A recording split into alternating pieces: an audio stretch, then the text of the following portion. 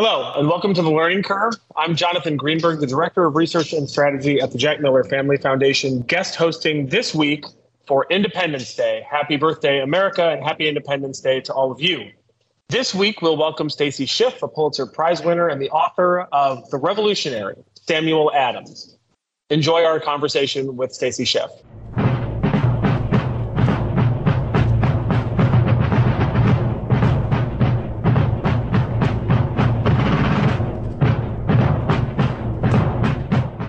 We're pleased to welcome this week Stacy Schiff, a Pulitzer Prize winner. She's the author most recently of The Revolutionary, Samuel Adams, which is a New York Times bestseller, as well as listed among the best books of 2022 by the New York Times, The New Yorker, NPR, The Wall Street Journal, The Boston Globe, Barack Obama's favorite books, Oprah Daily, The LA Times, Time, USA Today, and others.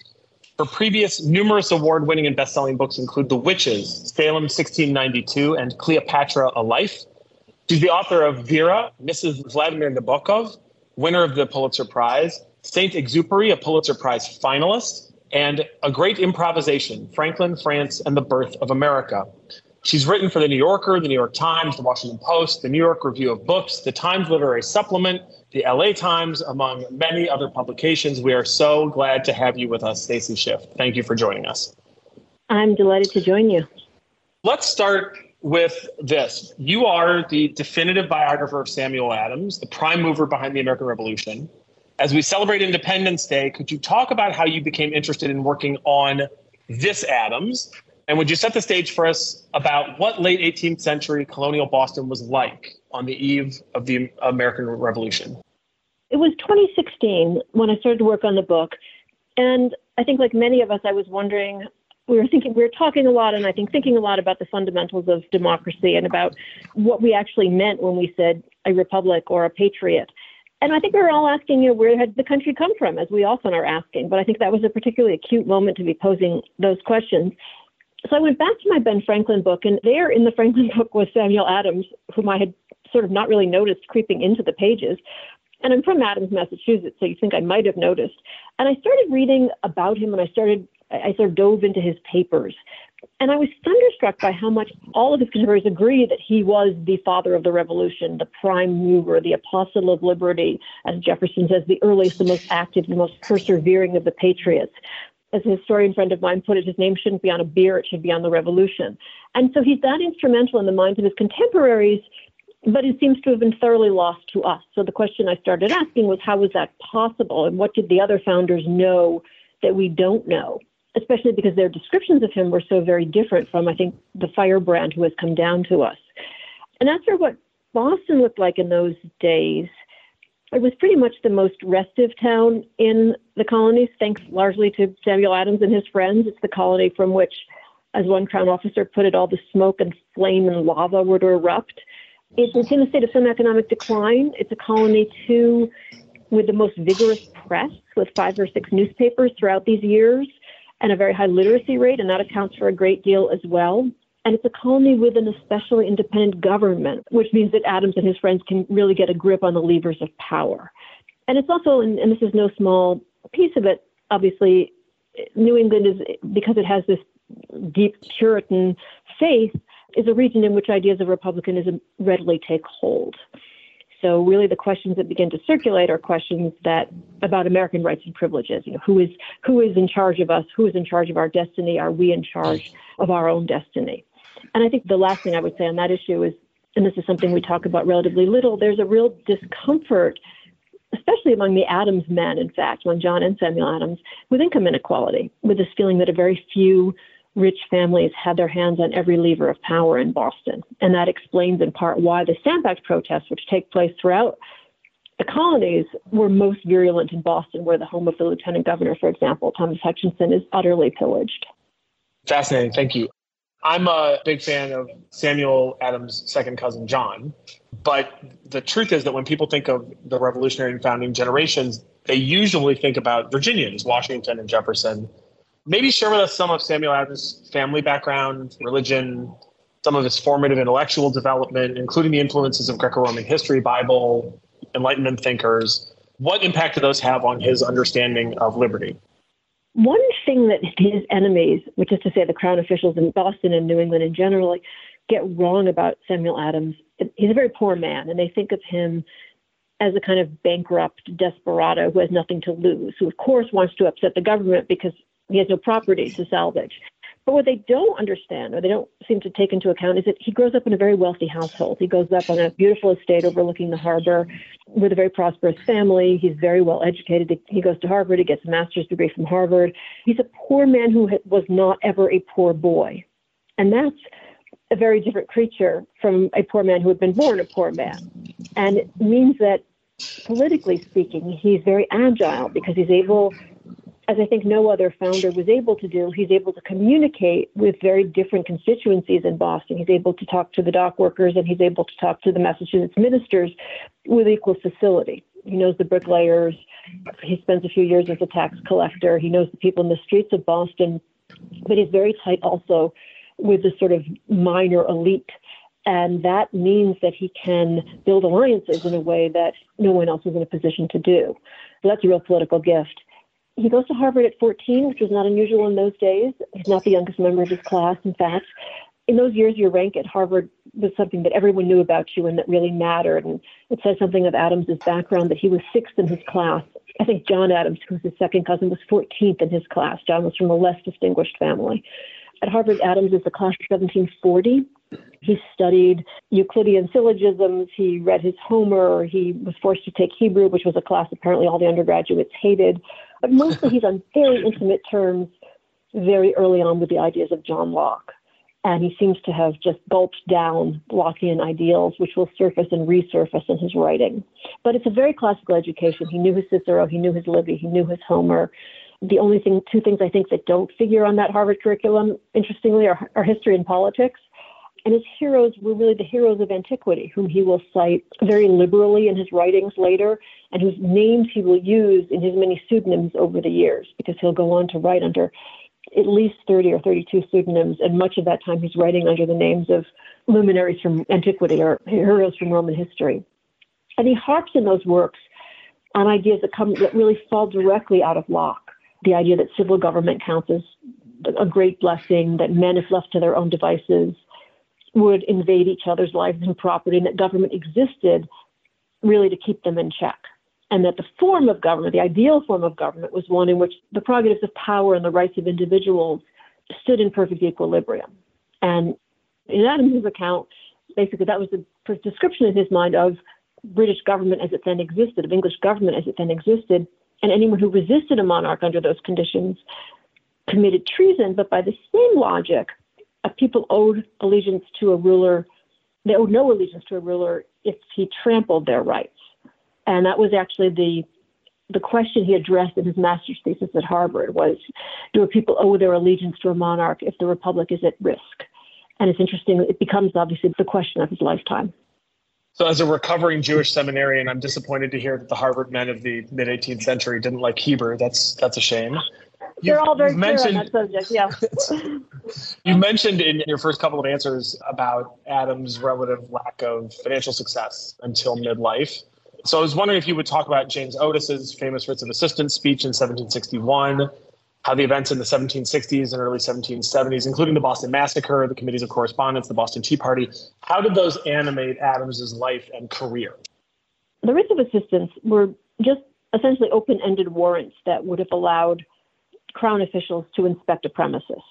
They were issued because smuggling was a tremendously lucrative New England custom, New England specialty, I guess I should say. There were any number of New England fortunes that were based on, a great deal of smuggling. And James Otis, who is really Samuel Adams's mentor, I guess one could say, he's the person to whom Adams looks during these early years for guidance, and who was a brilliant, brilliant logician and orator who later goes on to suffer some kind of mental illness, argues the case in court in an impassioned and a very famous speech in 1761. He argues against the writs. He loses the case. He basically is arguing that they are unconstitutional.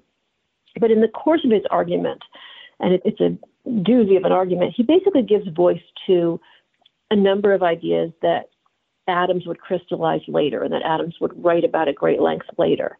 Essentially that Parliament had the right to regulate American trade, but it did not have the power to tax it. and that every man had a right to his own life, liberty, and property. And this, again, is Lockean logic, without the intervention of the government, especially a government in which he wasn't represented. And Adams would take that idea further. I mean, the two of them will part ways over the question of, Otis felt that if the colonies were represented in London, that would be sufficient. Samuel Adams didn't believe that would suffice because he didn't see a way, practically speaking, for the colonies really to be adequately represented in London.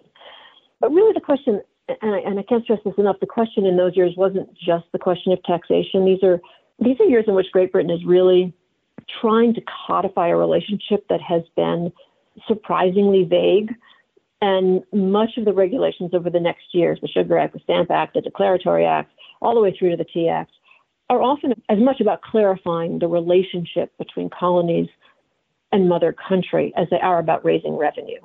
And for his part, Adams, like his associates, spend these years kind of chipping away at the question of parliamentary sovereignty. And there he takes the question in a somewhat different direction from where Otis had left it. Parliament isn't even mentioned in the Massachusetts Charter, and Adams really from the start seems eager to make clear that Parliament should not be shaping Massachusetts' life. And he can be hilarious on this subject. At one point he writes, the two governments are identical, so doesn't it make as much sense if we tax you as if you tax us? Or at another point he says, the colonists have as much power in Parliament as they do to choose the next emperor of China. So, these people don't represent us. How can they possibly be legislating for us?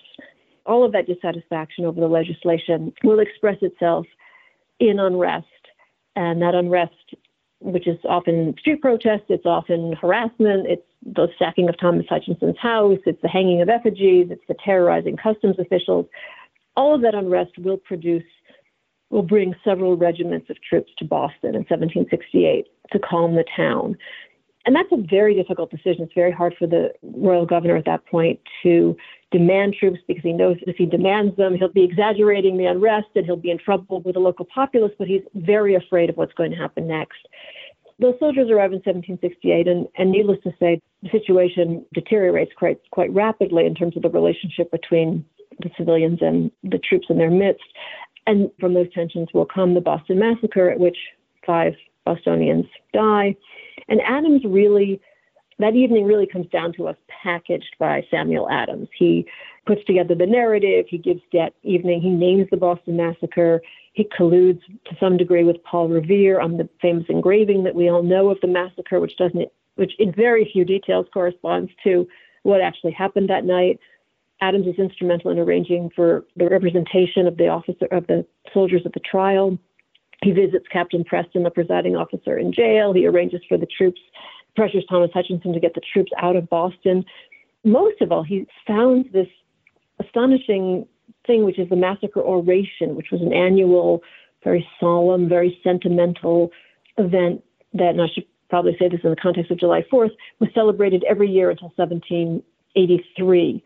And that holiday essentially was replaced by the 4th of July. But the oration was a major event in Boston, and the oration itself was published and distributed throughout the colonies.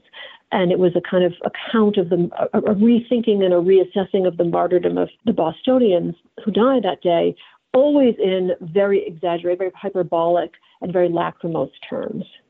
And the committees of correspondence about which you asked her, those are Adams's really kind of ingenious attempt to bind the colonies together in their grievances, to see that the colonies have a shared vocabulary and to bind them together in common cause, so that by the time the tea lands in Boston Harbor in 1773, the word goes out via those committees with extraordinary speed and, for the most part, produces extraordinary unanimity in response.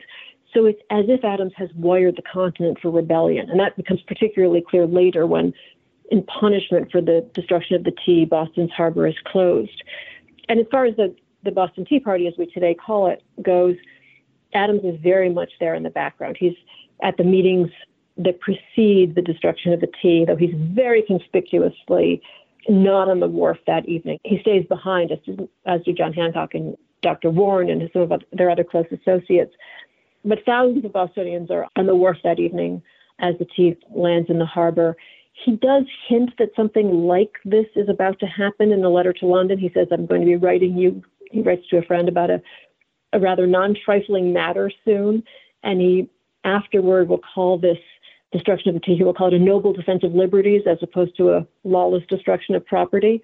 And he's said to be in his great glory by Thomas Hutchinson, who's by then the royal governor.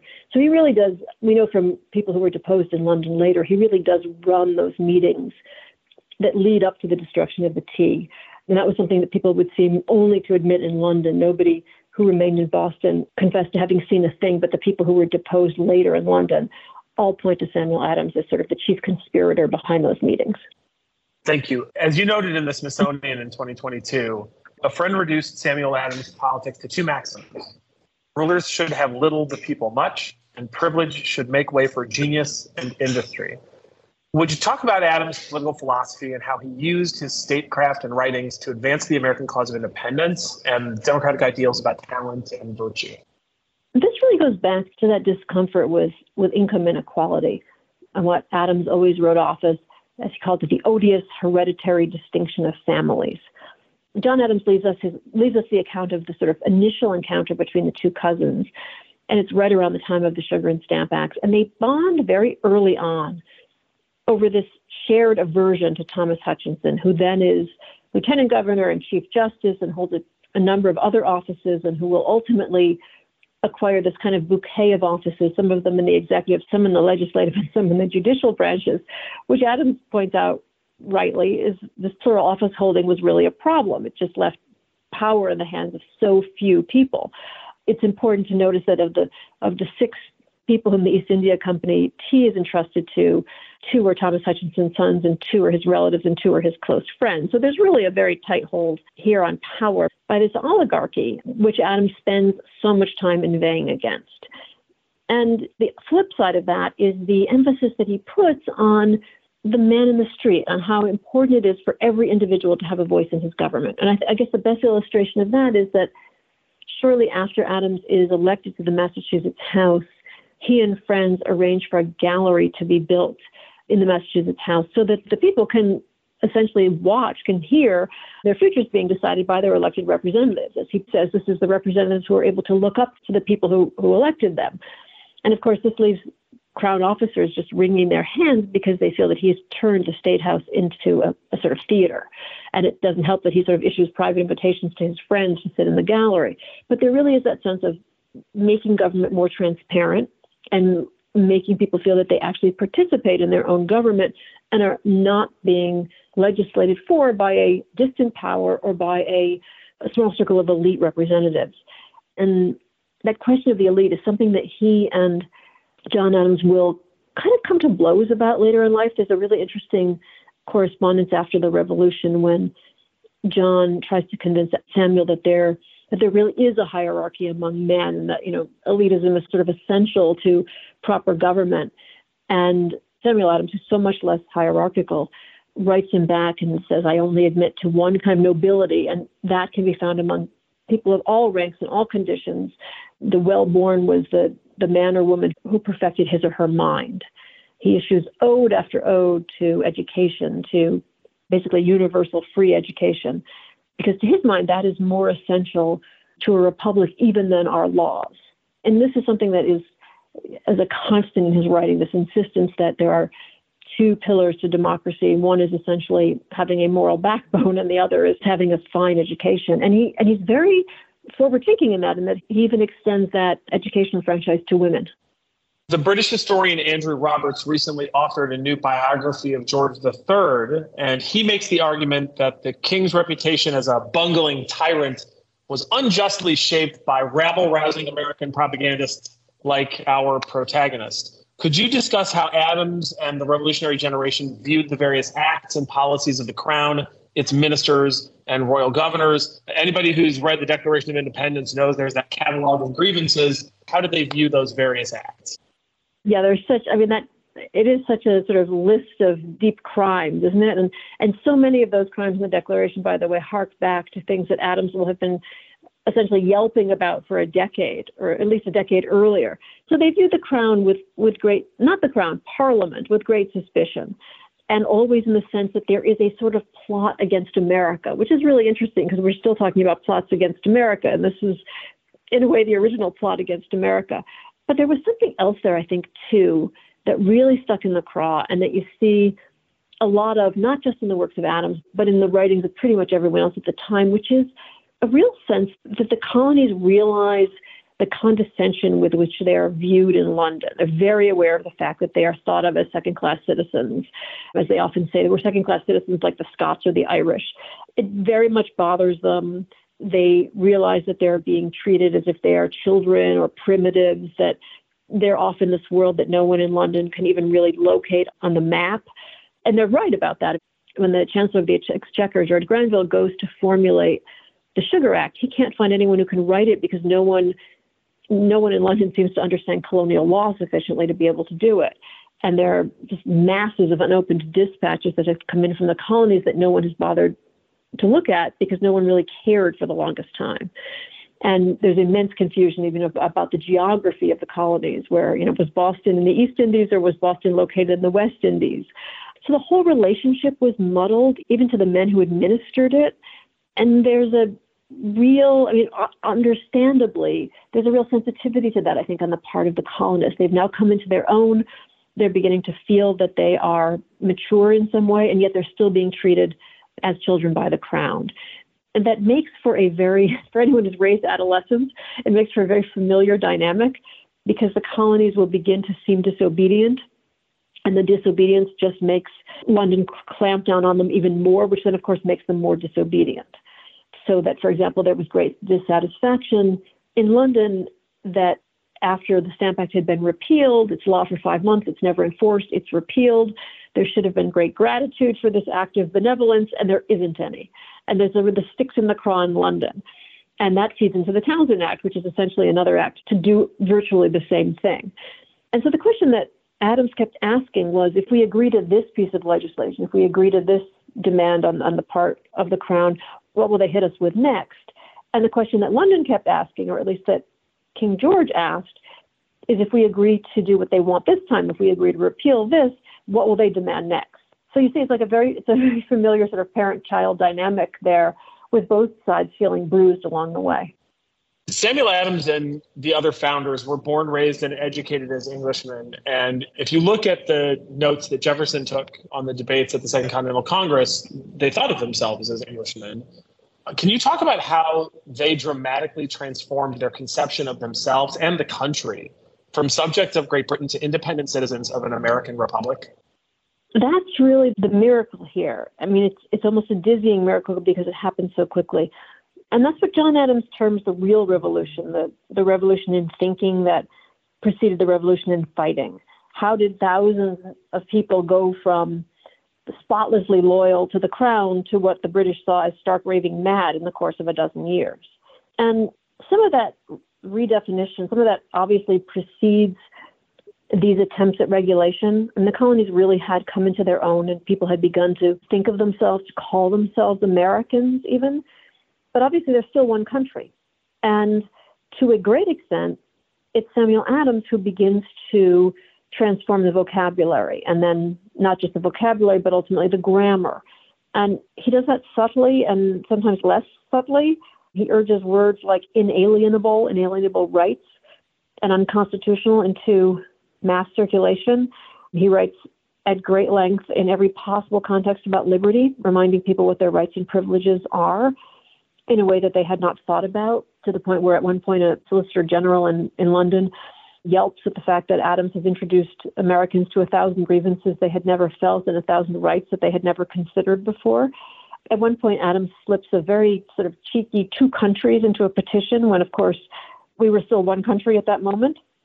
And he changes the definition of a patriot from a person who was loyal to the empire to a person who was loyal to colonial rights.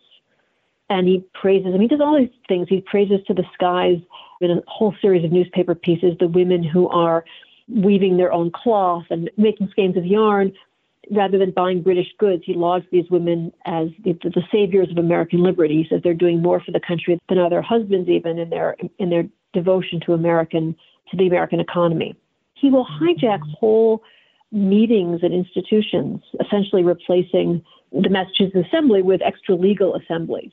And all of that at this kind of dizzying speed, all of that really between the passage of the Sugar and Stamp Act in 1776. So obviously not entirely on his own, but in a way that very much accelerates all of those machinations and accelerates all of that thinking. I mean, really, he's able to reach through his newspaper work, through his committees of correspondence, through his persistence, well beyond Boston and ultimately well beyond New England as well. No discussion of the founding generation is complete without understanding the country's original sin in the African slave trade and chattel slavery. New England was the home port to most of the American slave ships benefiting from trading in enslaved Africans. Would you talk about Samuel Adams' views of slavery and how he dealt with New Englanders being such central players in the triangular trade in human cargo? Probably the best indication we have of Adams and slavery is what we know about his second marriage. His first wife dies. When he marries years later for the second time, his first mother-in-law attempts to bestow upon the couple, as was not unusual at the time, a slave whom she sends to live in their house. And Adams will balk at the suggestion and say that he will accept the woman, whose name was Surrey, if first he can buy her freedom. And she can come into his home under no other circumstances. And in fact, she does come to live with him, which she does for something like 50 years. He's involved in the 1760s, a little bit later than the marriage, in an attempt to outlaw the slave trade in Massachusetts, obviously an attempt that comes to nothing. And we know, too, that he will hesitate later to sign the Constitution because he believes that it's imperfect in many ways, and one of the clauses that he feels is missing. He feels there should be a Bill of Rights of some kind. And one of the clauses on which he insists is a clause which outlaws the slave trade completely. It is because it is missing that he very much hesitates to sign that document. Finally, toward the end of his life and due to ill health, Samuel Adams' reputation slipped into obscurity. He seemed somewhat old-fashioned and out of step with the increasingly individualistic and commercially driven young republic. What should school children, especially K-12 school children, remember most about Samuel Adams and his example of austere Republican self-government based on principled civic virtue? It's hard for me to think of any other kind of single individual who, out of just sheer tenacity and just a really idealistic frame of mind, made this much of a difference. I mean, I think the lesson of the life in many ways is that one man, pure and committed, one man or woman, pure and committed, can make an essential difference.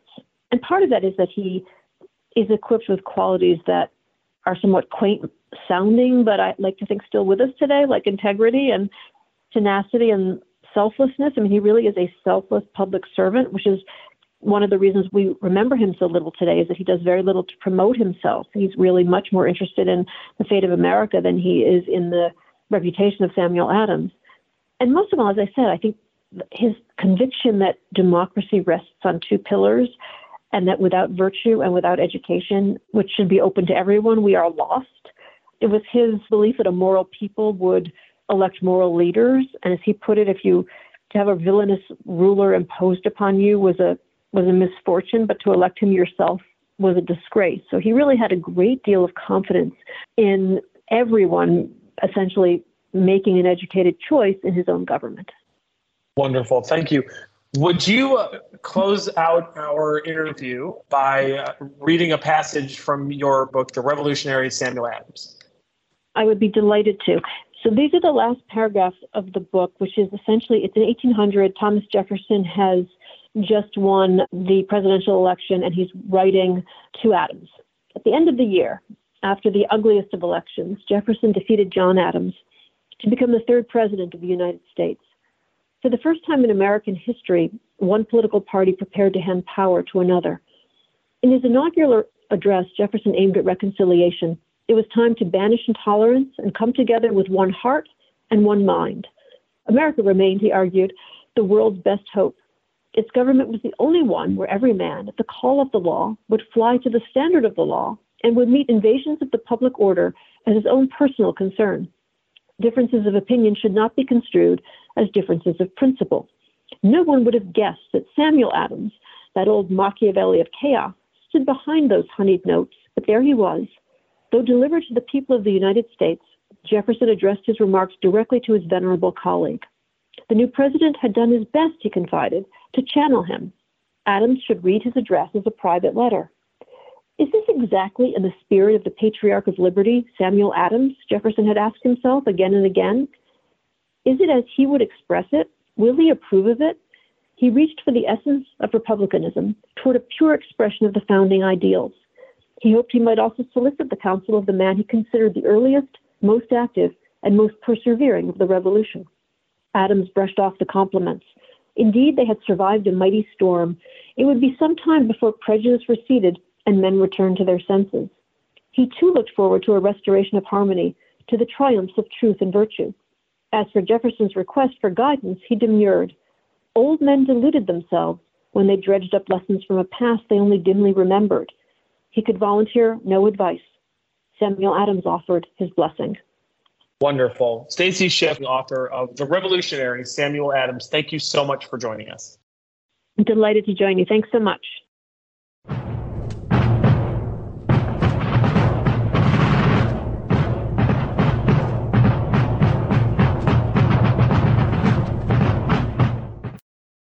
That was a great conversation. Thank you to Stacy Schiff, and thanks to all of you for joining us here on The Learning Curve. Next week, we'll welcome David Steiner, the Executive Director of the Johns Hopkins Institute for Education Policy and the author of A Nation at Thought, Restoring Wisdom in America's Schools. For all of us here, have a great Independence Day, and thank you for joining us.